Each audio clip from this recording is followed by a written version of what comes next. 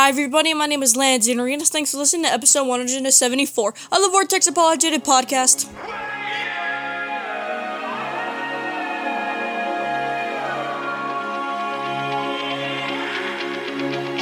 Welcome to the Vortex Apologetic, where substance reigns over mindless entertainment. Because biblical truth matters in a profound, timely, and urgent way in a lost and dying world.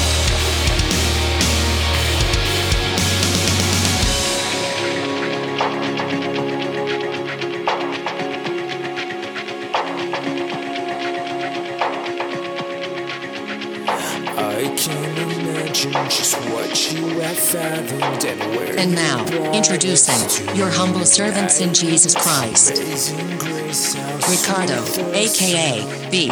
Arenas, and Jeff, the Brain, Claiborne. Father, thank you for this time that we can do another podcast. I pray that it would be a benefit to the folks that are listening and a glorification to you.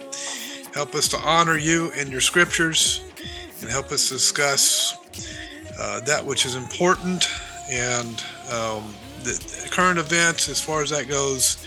Help us to stay biblical and positive in those things as you direct all our ways, and you are the ruler of your universe, the creator and the sovereign over all things. And we thank you that you have given us your mercy and your grace, and when we didn't deserve it. Thank you, Father, and in Christ's name we pray. Amen. Amen. My brother, how are you? I'm doing good, brother, but I'm busier than Bruce Lee in a kicking contest. That's busy. Yeah, pretty busy. Oh, you just texted me and just rolled in. Hey, that's okay, because we know we're in connection when we know I'm just gonna log in. Let's do it. Yeah. Got that thing going on, right? Absolutely. Hey, we got some royal news before we even jump on anything else. Yeah. Go ahead.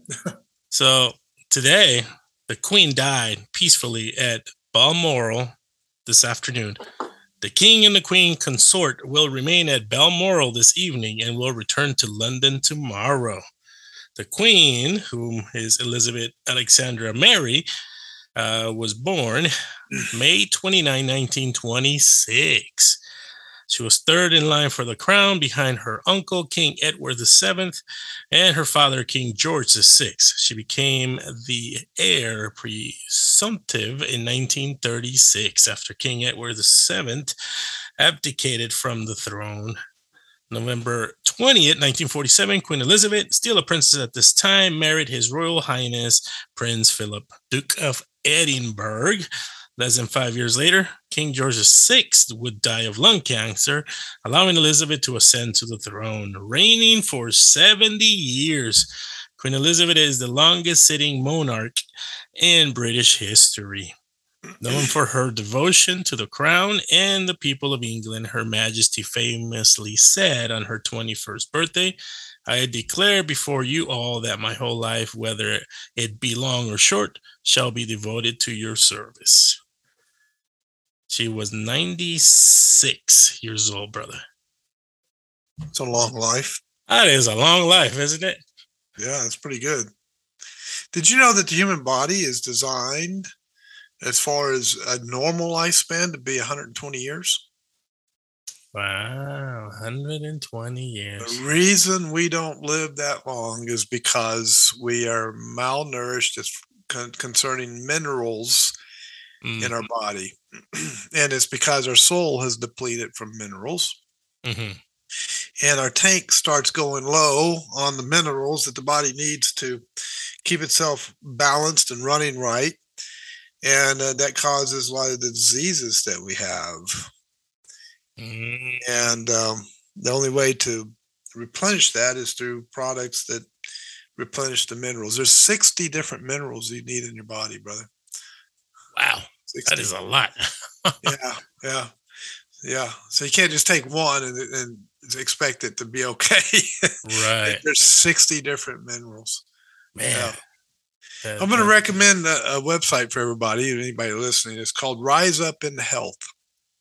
Rise up in health. Rise Up in Health. And if you just look at that website, now they'll charge you $20 a month for the information, but you get a real education on the human body and on what you need to do to stay healthy.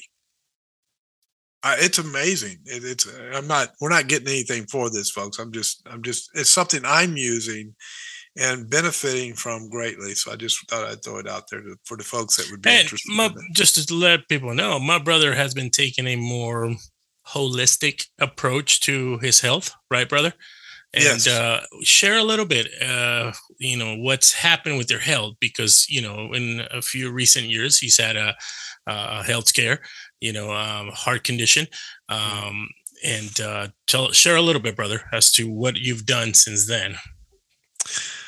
I had a heart attack when I was 59 years old. It was, I think it was November of 2019. And I was working in law enforcement at the time. And so I survived that. They put a stent in my heart and recovered. And shortly thereafter, retired from law enforcement. Of course, I wasn't going to be the same after that. At least I didn't think I was going to be the same. They put me on statin medications, blood pressure medication. I was on Prilosec for acid reflux. It's just the medications just start piling up. And I noticed that the medications were damaging me. I was feeling horrible. I was starting to have cramps, headaches, weakness, fatigue. There was just a number of things that were going on. And when I started researching, looking up what was going on, they were all side effects of medication, the particular medications I was taking. So I decided that I needed to take a closer look at this and figure out, okay, how can I do better? Maybe there's a way I can do better with this. So I started learning and researching and talking to different people who are experts in the area. And by changing my diet and taking some supplements, I was able to get off. First one I came off of was the blood pressure medication. And you would think, you're off the blood pressure medication, your blood pressure is going to go sky high. But I was taking a supplement that helped to regulate my blood pressure, and it was natural herbal supplement. And went to the doctor, and they took a blood sample. My blood pressure was not only normal, but it was the blood pressure of a 20-year-old. Off the medication. So then I said, okay, next thing to deal with is a statin, because statins are horrible for you, folks, absolutely horrible. And I started working on ways to regulate what was alienating me or alienating my body from the statins. And through my research and starting, for the change of diet and some supplementals, I was able to get off the statin medication. I recommend a book called The Cholesterol Myth, by the way. This is just a side note because we'll get into the main subject here in a little bit. The Cholesterol Myth. It's a really good book. You'll learn about how the medical establishment is behind the times when it comes to understanding cholesterol. You actually need cholesterol for your brain. If you didn't have cholesterol, you'd die. You have to have cholesterol, otherwise you wouldn't be able to function in your brain. Your brain wouldn't function. And if your cholesterol is up, then that means your ability to remember things and so forth, that's increased. Now, one of the things that's connected to the statin drugs, like not Prilosec, what was it I was taking? I can't remember the name of the drug now. Anyway, Lipitor is one of them. Yeah, that's probably the most famous one. Is that they found a connection between those statin drugs and Alzheimer's. Oh, wow. because they lower cholesterol. And when you lower cholesterol, you're in danger of getting Alzheimer's disease. Cholesterol is not the problem. It's not what causes the plaque and the heart attack and all that. It's the big problem is sugar. Taking away a lot of the sugar. But you got to read the book. It's written by an MD, actually a cardiologist, wrote the book along with a nutritionist. Together, they wrote that book. Oh, wow. And they cite the studies. There are about 50 different studies, scientific, double-blind, peer-reviewed studies that show all of this information. But the problem is that the medical, MDs are behind the times when it comes to that. But so I got off that. The next thing was the Prilosec. I want to get off the Prilosec because Prilosec, the problem with it is it'll damage your liver over time. Yeah. And also it lowers the strong acid in your stomach, which affects your digestion of the food, which means you don't get the amount of nutrition that you're able to extract from the food as it's going through your digestive system is limited. So I found out that you needed calcium. There's a calcium deficiency. And you need salt. The calcium would deliver the salt to the digestive system. The salt, I can't remember what it produces, but it ends up producing a different substance that is used to build up the strong acid in the stomach, and it helps it. And the digestion of the food, you're able to gain more nutrients out of the food in doing that. Now, when you build the strong acid in the stomach, it depletes the weak acid in the stomach, and it's the weak acid in the stomach that causes the reflux that goes up into your esophagus and burns your throat and it makes you feel horrible. Oh yeah. Well, since I've been increasing the calcium and salting my food, you say, "Oh, salting your food after a heart attack? It's horrible." No, it's not, folks. We got to get away from the myths. The salt's not the problem. You need salt. Why do football players take salt tablets? Because when they're sweating out the salt, they're depleting of salt. If you don't have enough salt, you're going to end up in the hospital. But the point is that the body knows how to balance. God designed the body to be able to balance all the chemicals perfectly, and it's a thing that God did for the body, and it's a thing that the body does, and we can't figure it out. The body is designed that way, and you just let the body do what God designed it to do. So anyway, I was able to get off the Prilosec. Since I came off the Prilosec, and I'm able to gain more nutrients out of the food, and I've changed my diet, and I got rid of 12 bad foods. The fat has been coming off of my midsection. My endurance is better. I'm getting stronger. I'm starting to feel younger than my age, and it seems like my body is regenerating itself. Your cells regenerate. You don't have the same cells that you had a year ago. They have died off and regenerated, died off and regenerated. This is what keeps the body going. It's a regeneration of cells, new cells coming in all the time. Well, as new cells come in and you're eating right and you're taking the supplements and you're doing everything you need to do to take care of your health, what happens is the new cells coming in, they begin to heal the body.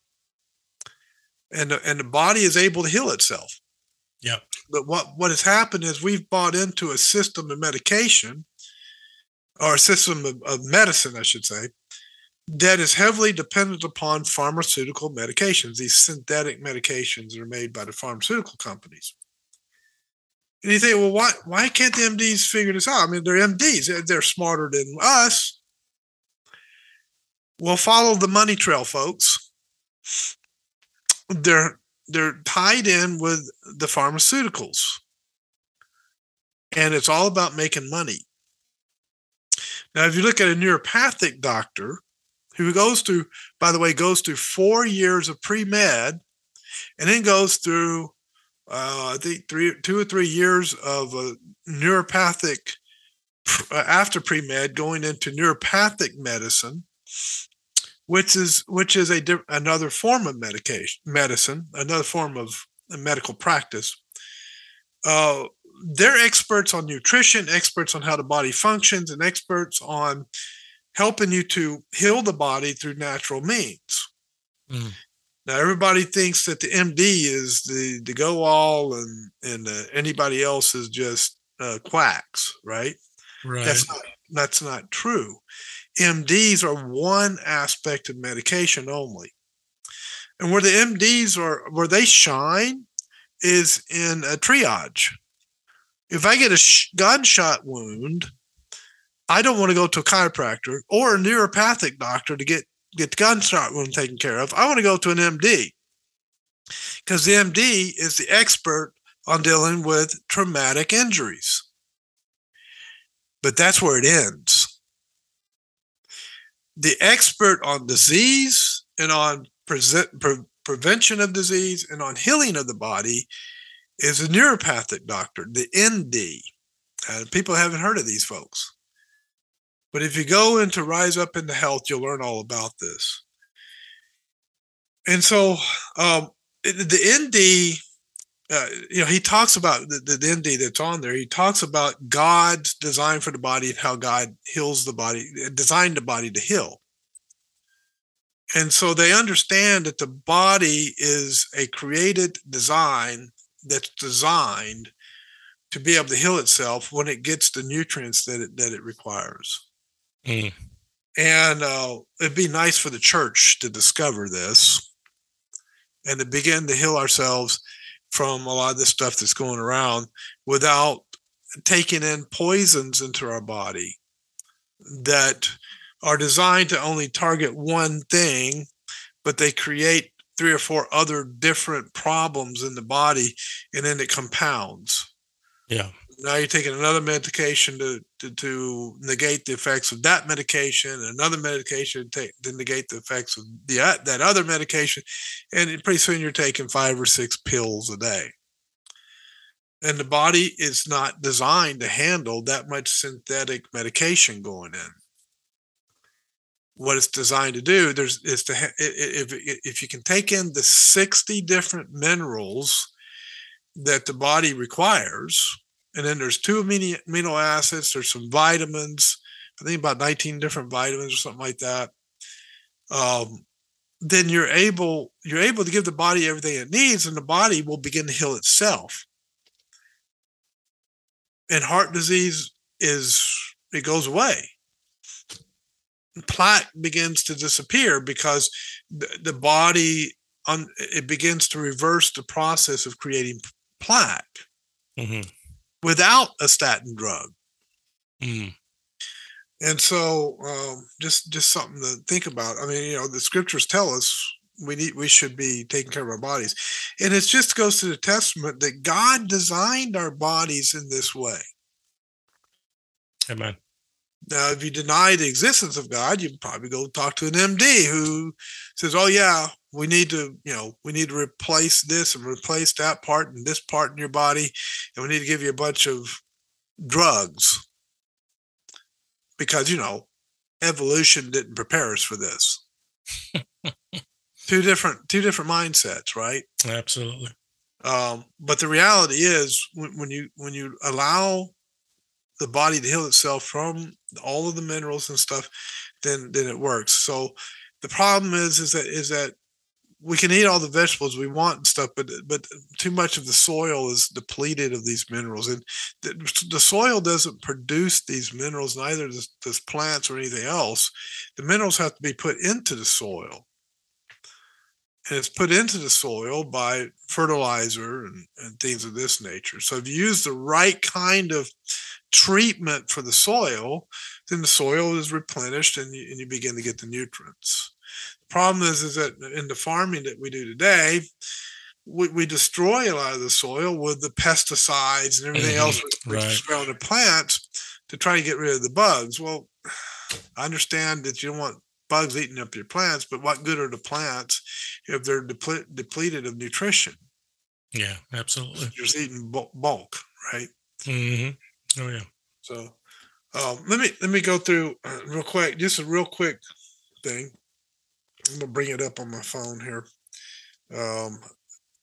The 12 foods, just to throw it out there: wheat, barley, rye, oats, corn, soy, meat with nitrates, the cut meat you can buy in the packages in the store, oil in a body, or oil in a bottle. It includes olive oil, carbonated drinks with a meal, meat cooked well done, because if it's cooked well done, there's a carbon on it that's burnt carbon. Fried foods are horrible. And baked skins of potatoes and or yams, those are the 12 bad foods to avoid. Wow. They will damage your body. So much for carne asada and, Well, it kind of ruins that, doesn't it? Gee, thanks, bro. California burrito, right? Thanks. Yeah, I was craving a California burrito here, but In-N-Out burger. I'll just go bite into celery or something. Well, what I've done is if I have meat, instead of frying it, I'll grill it, boil it, broil it, that kind of thing, but not well done. Yeah, right.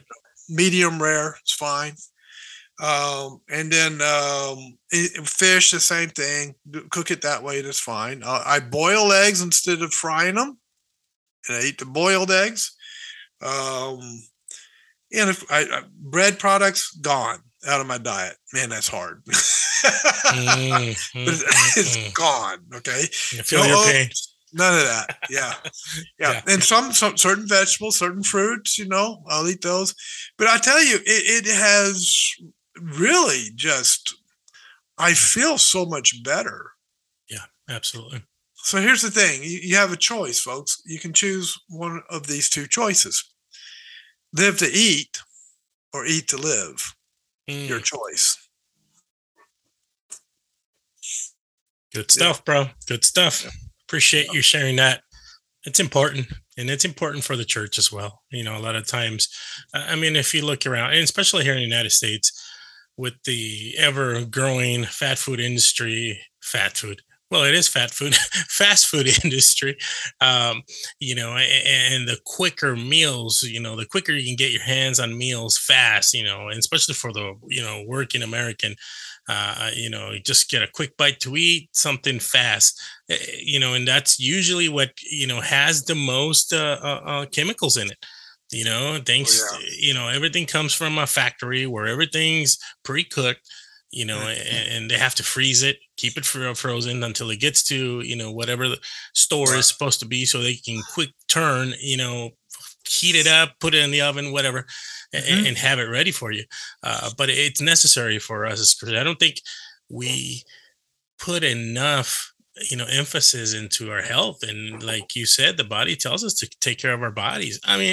Absolutely. The Lord, is a sovereign. He knows when it's going to be our last breath in his earth, but we are to obey and heed to God's word, that we are still, supposed to take care of our bodies, do the best we can. And a lot of the times, brother, it's hard to do the research. A lot of times people just don't want to do that, don't want to look into these things.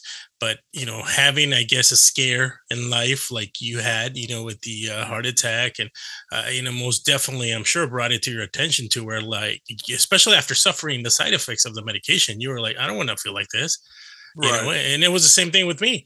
with my high blood pressure and, diabetes and all this stuff, it's like, man, I really started looking into researching more what to avoid, what not to eat. And same thing, fried foods, bread, sodas, a lot of the stuff is pretty much gone. I'll enjoy one here and there, because, I still like to enjoy those things, but I don't crave them as I used to. And it makes a big difference. I still haven't gotten to the point where I'm getting rid of medication just yet, but eventually I'll get there, and can't wait to do that too. That's awesome. That's awesome to hear, brother. The studies have shown that there's really no significant difference between someone taking a statin drug and someone not taking a statin drug and the occurrence of heart attack. The difference is insignificant. So statins really don't help that much. Yeah. When it comes to that, but they sure do give you a lot of problems with side effects. Absolutely. Right. Man. And then this is according to the scientific, double-blind, peer-reviewed studies, folks. If you go into Rise Up in Health, he talks about those studies in that website. Definitely check those out. Actually, I'm going to check them out myself. So, thank you, brother. That was pretty cool. Folks, some of the times we do things on the fly, and this was on the fly, right, brother? Yeah, it was. By the way, his name is Dr. Glidden, if you guys are looking. Glidden. Okay, great. A hard time finding it, yeah. But it should pop right up. Fantastic. Well, good bro, stuff, bro. So we started out talking about the Queen. We started talking about the Queen, and then we kind of hit her age, and we were like, yes, let's talk about her age. Yeah. So that just kind of popped in my head. But I was going to ask you, today's the day they announced her death. Right. Now, here's a question for the audience, and I'm not going to answer it. You guys can answer it for yourself. Is today the day that she died? Or is today the day that they chose to announce her death? Good. She left Windsor Palace. 2017? Mm-hmm. And then was not really heard from. Right. And then today they announced her death. Yep. So you guys figure that one out. Figure it out. I'm not gonna say it anymore because if you just come out and say it, people go, "Oh, yeah, this, that, and other." But if you put it out there and you go, "Oh, figure that one out," then you make people think. So right, yeah. So anyway, what else is happening in the world, brother? Because I was going to get into a little bit of Bible prophecy tonight, if you wanted to. Let's get into Bible prophecy, brother. I don't have no big headline that that we shouldn't necessarily cover. So let's do Bible prophecy. So I thought maybe we could take several podcasts over maybe the next month or so and get into this subject. And I've got down here my notes so far. Scriptures dealing with timing statements. Scriptures dealing with heaven and earth. What is heaven and earth? Scriptures dealing with heaven and earth perishing. Scriptures dealing with world evangelism. When was the world has the world been evangelized, and if so, when? And then the next one is there are scriptures that talk about the earth being eternal. So I thought we could get into some of that, and then some of this really gets into some good doctrine as well. But we'll jump in on this. Let me give Psalms 1 and 2 real quick, just as kind of a food for thought. Blessed is the man that walks not in the counsel of the ungodly, nor sits in the way of sinners, nor sit in the seat of the scornful. But his delight is in the law of the Lord, and in his law does he meditate day and night. So just a reminder that if we meditate on the news, we're not really getting ourselves anywhere. But if we meditate on the Word of God, we're cleansing our mind of all of the nonsense and garbage that's being thrown at us in the news. So don't pay attention to propaganda. Pay attention to God's truth. So how's that? Yep. Now we can start in Matthew 24 and jump in anytime you want, brother, because you know a lot about this subject matter as well. there's a statement in Matthew 24, and it says this, verily I say unto you, this generation shall not pass till all these things be fulfilled. And that's verse 34. Verse 35 says, heaven and earth shall pass away, but my word shall not pass away. And so what I figured we could do is spend a few weeks and really kind of develop the theme of those two verses. Sounds good. Now, Matthew 24 is what's called the Olivet Discourse. It's also in Luke 21 and Mark 13. Mm-hmm. And Olivet Discourse is the passage that talks about the signs of the end and so forth. Everybody uses this one to say that we're in the end times and we're seeing the signs of the end times. And Scripture says that when we see these signs, we're in the end days. And so therefore, this is the last generation, and there's going to be a rapture, and it's going to occur within our lifetime. And you hear all this kind of stuff, right? Right. Well, what I'm going to do is I want to go into Scripture and develop what Scripture tells us concerning all of that, and try to follow the biblical line, and not try to force the Scripture to abide by our preconceived ideas when it comes to Bible prophecy. How's that? That sounds good. So, verse 34 is what's called a timing statement. It's saying that there's a particular generation that would not pass till all the things that are mentioned before verse 34 would be fulfilled. And all the things that are mentioned before verse 34 were the signs of the times, right? For the end times. Mm-hmm. Okay. So we'll just put it that way. And folks, if you want to get all that, just go read chapter 24, right, of Matthew 24. That is true. So let's look at some timing statements. Okay, so let's just go through and just go through a bunch of timing statements and see how they work, all right? So the first thing is this generation. Brother, what does this generation mean? This generation means that you're talking to a specific group of people within a certain amount of years. Talking in generation, I believe generation was 40 years, right? Biblically, that would be correct. Biblically, I would be 40 years. So in this context, it was talking to the believers during that generation, where Matthew 24 was taking place. Why couldn't this generation refer to our generation? Because we would see a bunch of really old and wrinkly people walking around. Pretty wrinkly?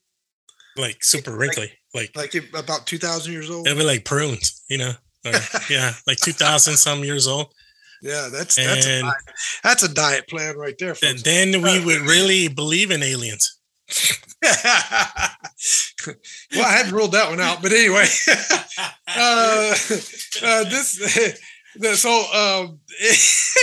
that's another subject. So if he's saying this generation, so he said the words "this generation" when he was talking to his apostles, his disciples. Mm-hmm. While Christ was still walking the earth, right? Yeah, that's correct. That was in the 1st century AD. So if he's saying that to his disciples in that 1st century, then it would seem to indicate that was meant to say that his disciples would not pass, their generation would not pass until all the things would be fulfilled. But does that seem accurate to you, brother? Oh yeah, absolutely. Because he was making a general statement by saying this generation, but he was talking directly to his disciples. Well, Scripture. Go ahead, brother. No, I was just saying he was generalizing, basically everything in your surrounding here, but talking directly to the disciples. That's what he was saying when he was talking about this generation. So in other words, the Bible was written to them. Absolutely. The words that were spoken were to them. Yes. Not to us. Right.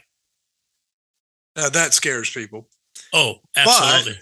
But they were for us in that they edify us, they benefit us when we read them. So they are designed to teach us as well, but they were written to them, to that first century generation. Absolutely. So we're reading someone else's mail. Yes, we are reading somebody else's mail. With the permission of the writer of the letter. Oh, yes. Yeah. Let's look at Luke 21:32. And this is the Luke portion of the Olivet Discourse. Let's see if it says anything similar. So Luke 21:32. For these, let's see, no, where am I? Oh, but woe, no, that's not it. What did I say? Luke 21:32. I'm in 22. Yeah, 32. Verily I say unto you, this generation shall not pass away till all be fulfilled. Heaven, and next verse, heaven and earth shall pass away, but my word shall not pass away. So the same as Matthew, right? That is correct. So let's look at the other passage of all of the discourse, Mark 13:30. And Mark 13:30 states, where are we? Okay. Verily I say unto you that this generation shall not pass till all these things be done. Heaven and earth shall not pass away. I'm sorry, heaven and earth shall pass away, but my word shall not pass. So basically, all three passages are telling us the same thing. Yes, those three writers heard it the same way. Right. And so that generation that Christ was talking to when he was walking the earth would not pass away until all of those things in all of the discourse would be fulfilled, the signs of the times. Yes, that'd be correct. Okay. Let's look at Revelation chapter 1, verse 1.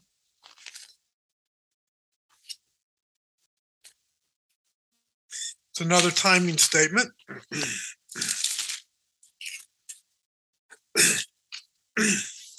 The revelation of Jesus Christ, which God, which God gave unto him to show unto his servants things which must shortly come to pass.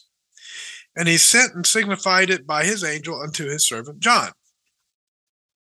So the term things which must shortly come to pass. Now, could you explain, brother, what does he mean by shortly there? Like coming soon, like it's about to happen, take place. It's talking about within a certain period of time, not an extremely long future time, but because the statements made on those three books said this generation, we're looking, within a few years happening, according to, the way this is interpreted. Shortly. So if it was a generation, 40 years, right? 40 years, correct. Yeah. So, so what about where it says that a day is as of 1,000 years and 1,000 years as a day to the Lord? That means God is outside time. Ooh.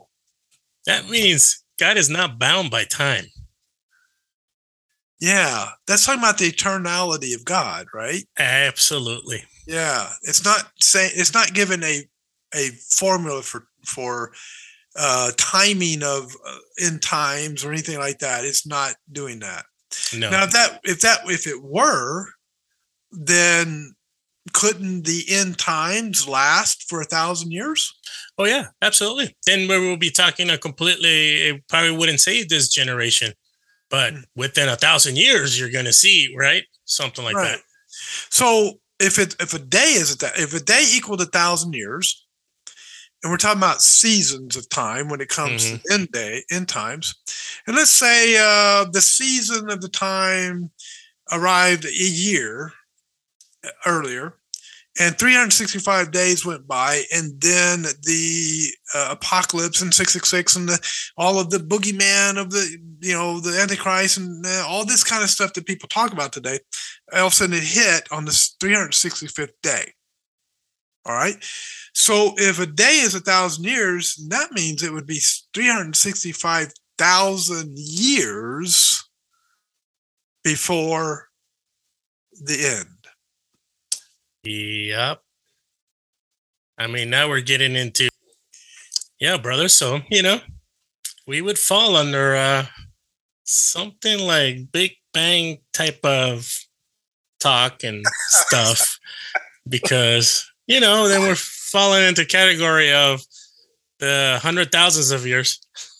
Millions of years of development. Yeah.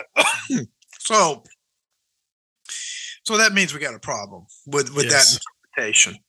So the internality of God is really what it means. It's talking about God being outside of time, that he is not bound by time.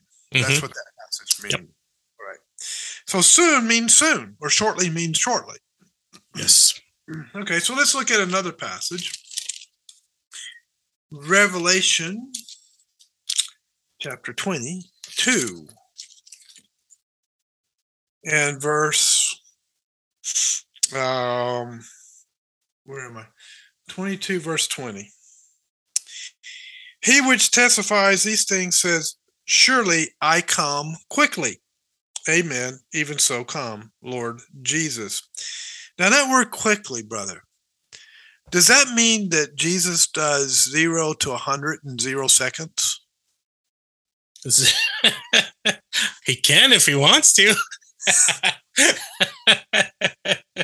But according to the definition of what quickly means, it's speedily, with haste or celerity, soon, without delay, quick, rapidly, with speed. Which means that he would not delay. Absolutely, he will not delay. It's going to be... It's happening. Mm-hmm. Yeah. So that doesn't mean 0 to 100, right? No. Sorry, no. Not the rate of speed. Right. It's that he would come soon. That is correct. He'd get right on it. Right. Yeah. Like when I tell my wife I'm going to get right on it, and I don't want her to be mad at me because I didn't get right on it. Right. Which is not going to happen at the speed of light, right? But you're going to get to it. You're on it. Yeah. All right. So some people are having heart attacks right now. So just hang on. It'll be okay. We'll survive this. You just texted me and told me to log back in, brother. It takes a while for it to get to me. It's coming all across the country. I'm just saying.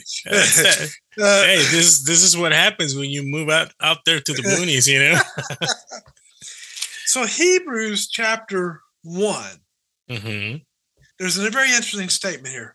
Well, I'll read verses 1 and 2. All right. God, who at sundry times and in divers manners spake in time past unto the fathers by the prophets, has in these last days spoken unto us by his Son, whom he hath appointed heir of all things, by whom also he made the worlds.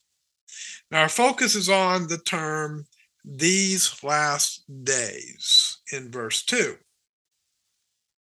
What does that mean, brother? I thought the last days were supposed to be in our generation. Why does he say these last days when he was writing that in the first century? Because as we look back to all three books, Matthew, Luke, and Mark, talking about that generation, talking about certain events that were taking place, this verse is actually talking about those days, which scripturally are called last days, before the last days when these events are taking place. Now, based upon basically the theme of the book of Hebrews and those first two verses, what was it referring to when it was talking about those last days? I mean, what is the theme of the book of Hebrews, and what are those two verses talking about? Ooh, I love this. Because we went to a big study, my brother and I. He taught us the book of Hebrews. And the biggest, a point or lecture of Hebrews is we're talking about the end of the old covenant, which was the physical temple, and the coming of the new covenant, which is a spiritual temple that is with men.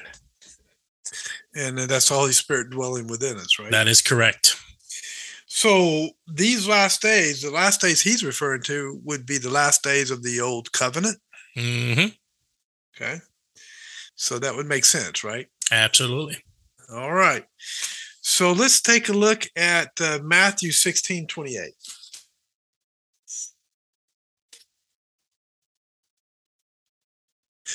Take me a moment to get there. Matthew 16:28.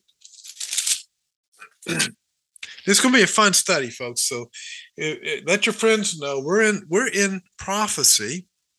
Don't tell them what it's about. Just tell them, hey, they're doing prophecy. You should listen to this podcast. Oh, yeah. Anyway, 16, verse 28.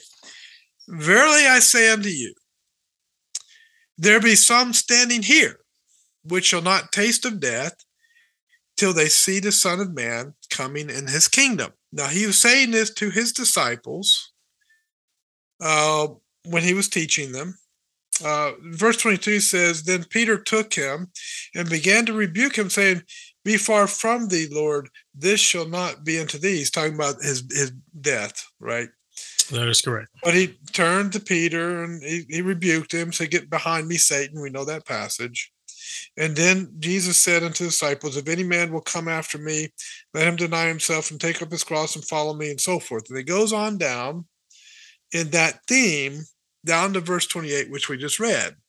Because the last thing he said in that series of words was that there'd be some standing there which would not taste death until they saw the Son of Man coming in his kingdom. Now, that help me out here, brother, because I'm a little confused. Because I thought we're in the last days, and we're supposed to see the Son of Man coming in this kingdom. I'm a little confused there. Could that be referring to the Transfiguration? Ooh, you're bringing up a great question there. Maybe. Well, now the problem I'm having here is he says some standing there would not taste death. So my question is, if that's the case, if it's a reference to the Transfiguration, who died between the time he said these words and the Transfiguration? Oh, yeah. So we're getting into the goods now. So here at this point, he's actually, it's almost like prophesying what was spoken in prophecy before his coming.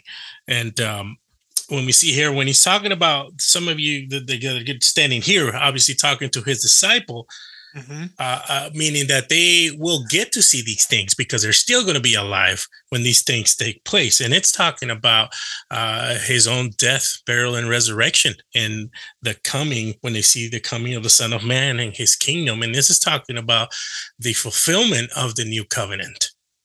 Right. Okay. And the other problem with the Transfiguration is that he didn't come in his kingdom at the Transfiguration. That is correct. That was later.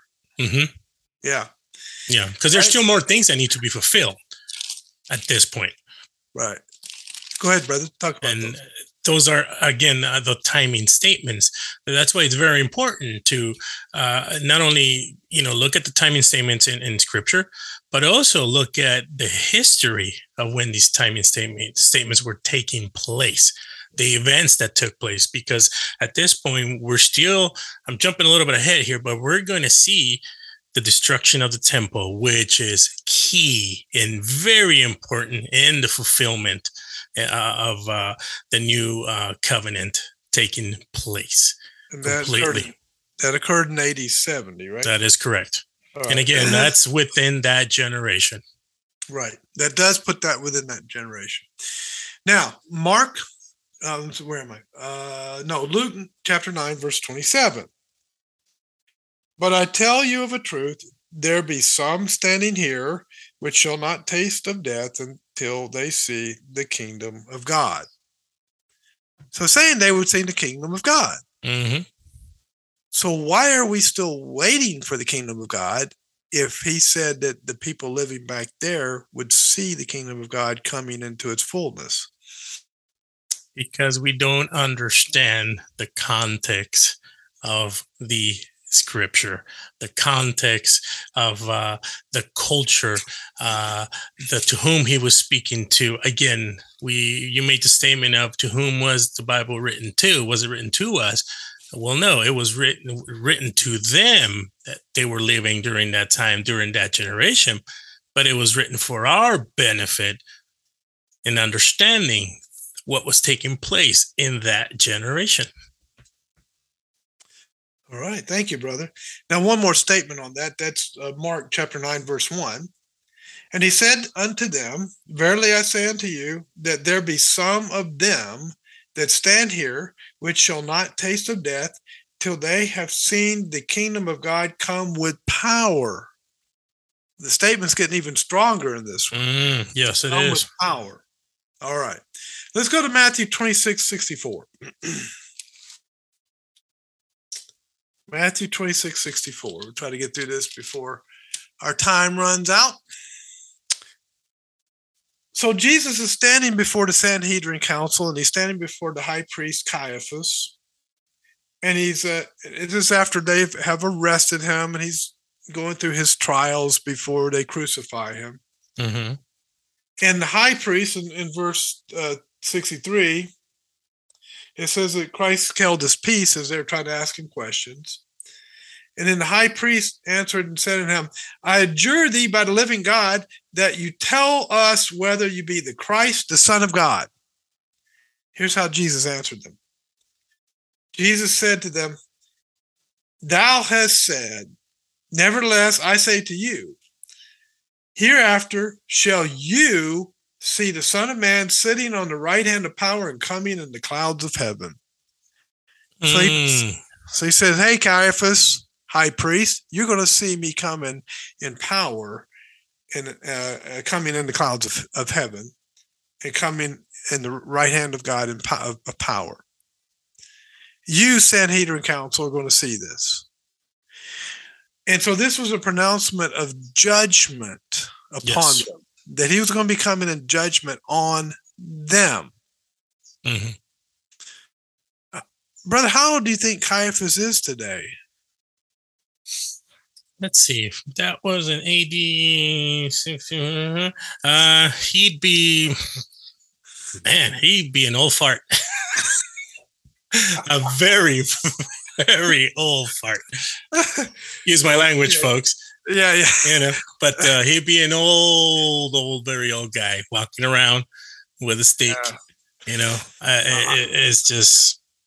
I want to know his. I want to know his secret to long. You know what, bro? I was gonna say maybe we need to get that. What kind of minerals is he taking? You know, because must be more than 60. Yeah, absolutely. Let's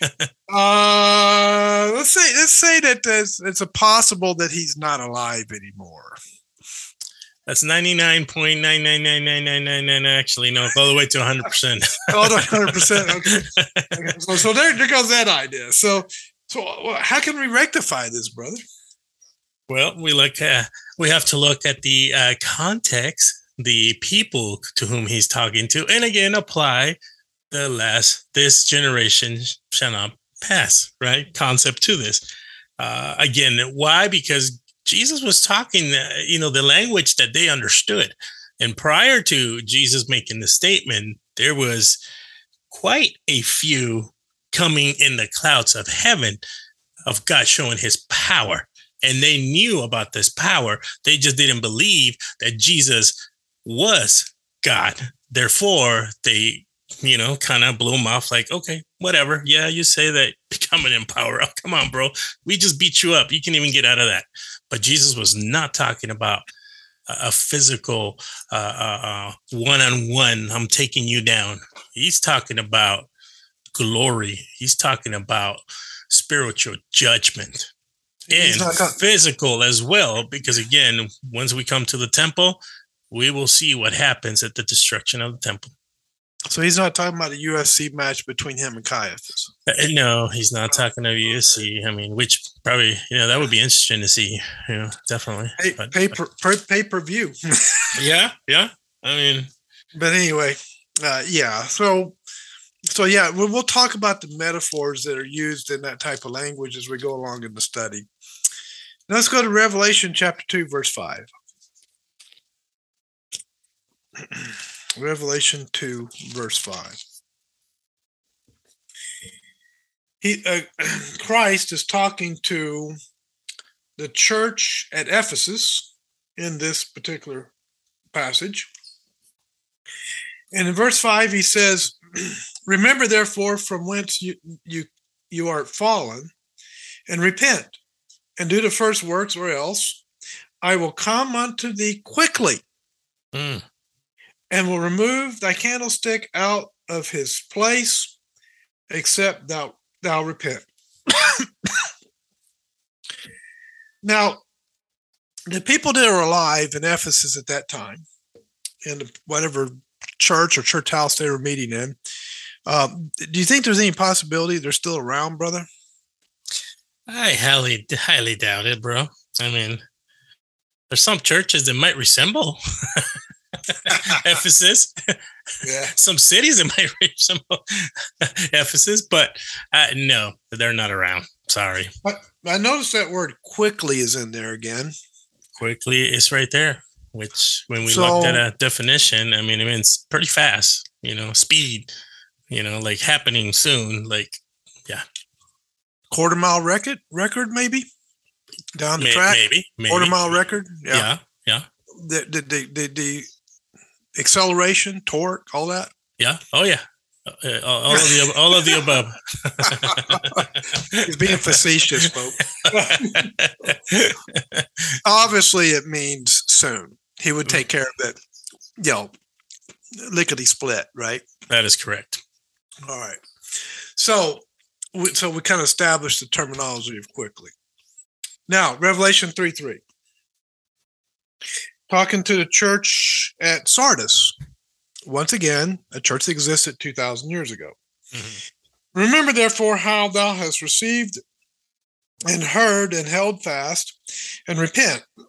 If therefore thou shalt not watch, I will come on thee as a thief, and thou shalt not know what hour I will come upon thee."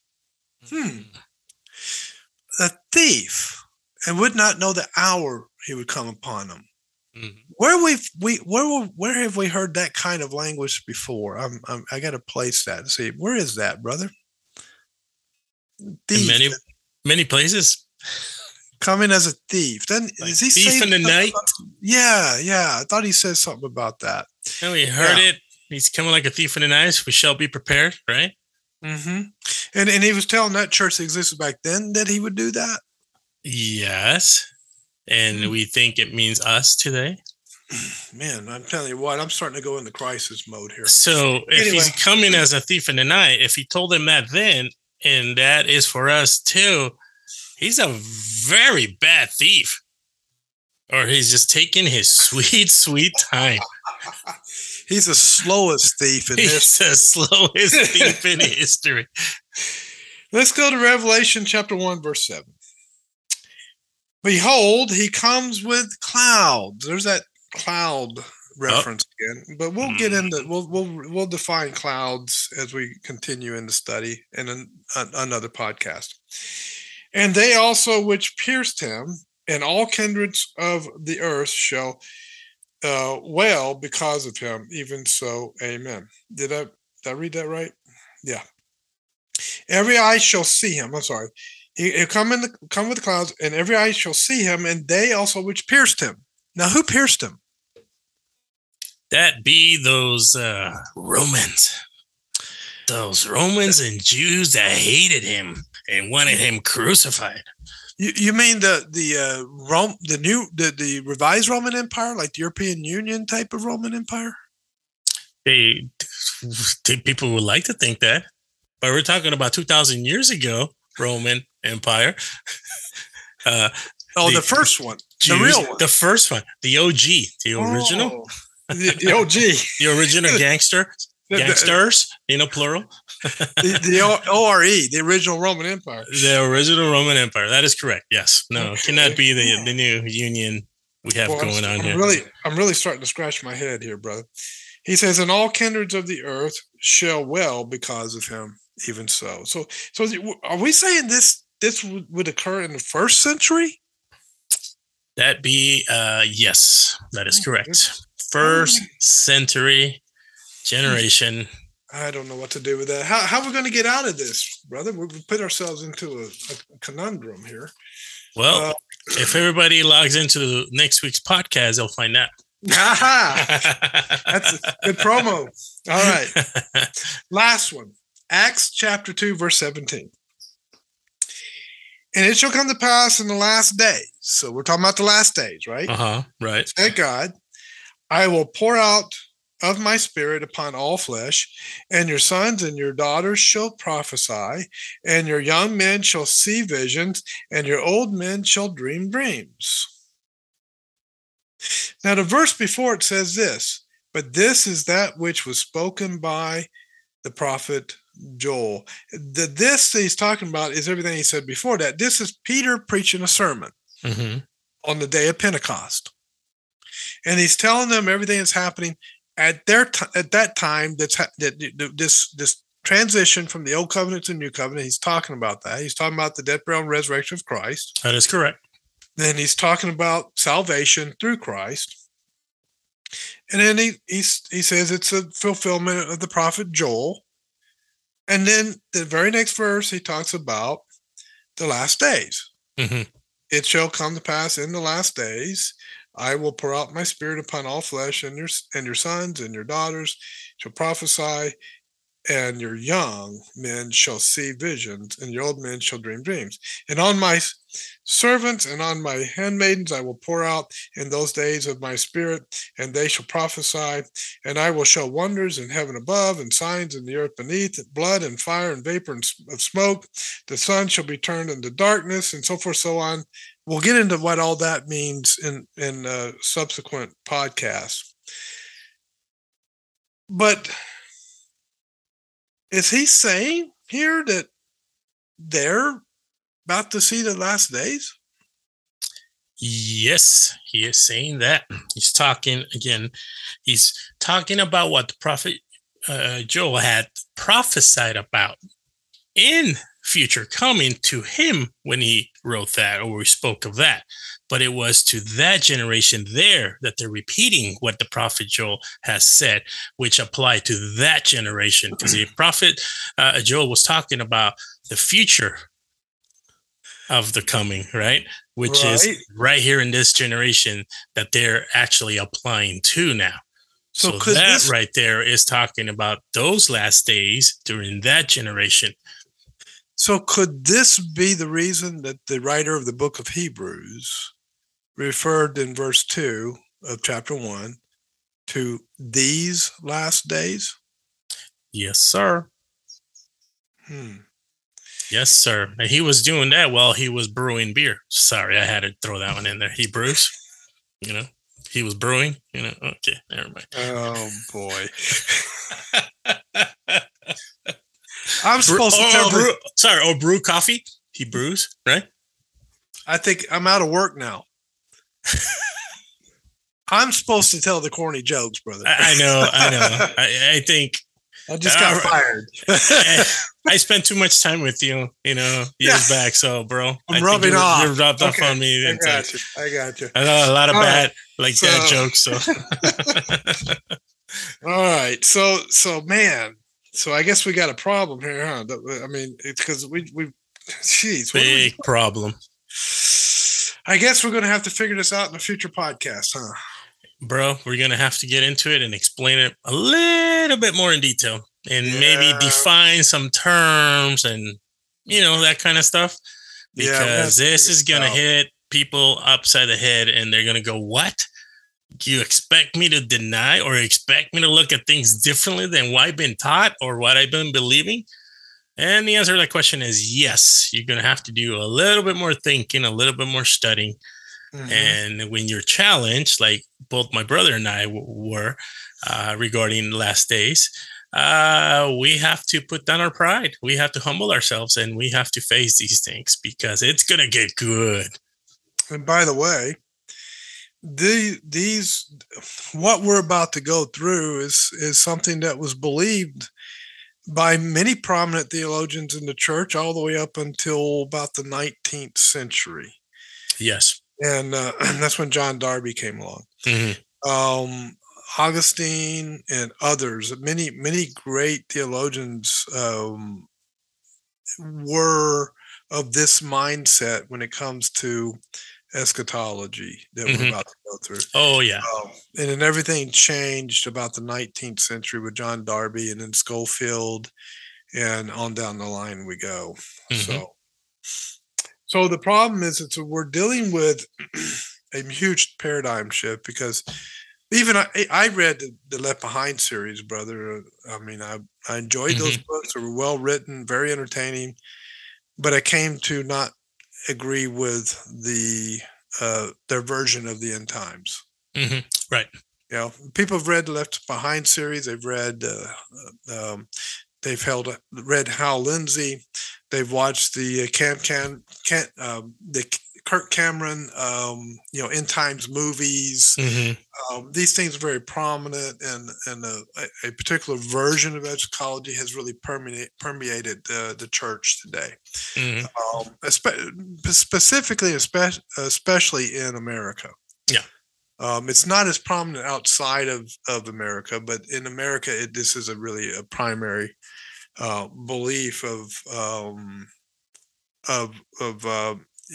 we're in the last days, and these things and all the discourse we'll see them, and we're going to see a rapture, and we're going to see a tribulation, we're going to see a 1,000-year millennium, and all of this. They're very prominent. Oh, yeah, so, absolutely. People still waiting. People still looking forward to that. Yeah. So we're up against a pretty tough thing to do here. Absolutely. But guess what? We like it. Yeah. Right. We're up for it. So I guess the last word I would mention is that there is hope for the future. Amen. Apocalypse and Armageddon and all that is not inevitable, as many have believed. I believed at one time, and that God is at work still, and God has not forgotten his church. He has not forgotten his people, and he will not leave his people. Amen. And the church will prevail, because the gates of hell will not be able to prevail against the church. Praise the Lord, brother. Other than that, close us out. I mean, you're right there. So we'll leave on a cliffhanger. Come back next week. Well, folks, thanks for listening, and I hope this is beneficial for you. And remember, keep your mind sharp and your heart pure. We'll see you next podcast. And we'll catch you on that Preterism flip side. God bless you all. You have been listening to the Vortex Apologetic Podcast. Hey there, ladies and gentlemen. We want to thank you for tuning in to listen to the Vortex Apologetic Podcast. It's a blessing to have you. We hope that you continue to enjoy the future episodes and to tune in and share away with others that might be interested. We wanted to thank our families for supporting us, especially our wives, that they put up with us. They allow us to have time to study and spend time in the Word of God, and in return they help us as well, and they keep us accountable. It's a blessing to have them in our lives. So we want to especially thank them. I also want to just thank our church, friends, and the men's study that we have, that we continue to be encouraged about. I want to thank all these people because they support us and pray for us, and it's a blessing to have them in our life. Other than that, I hope you continue to enjoy the Vortex Apologetic Podcast. We will talk to you soon. More episodes to come your way. Other than that, I'm out. We're out. God bless you.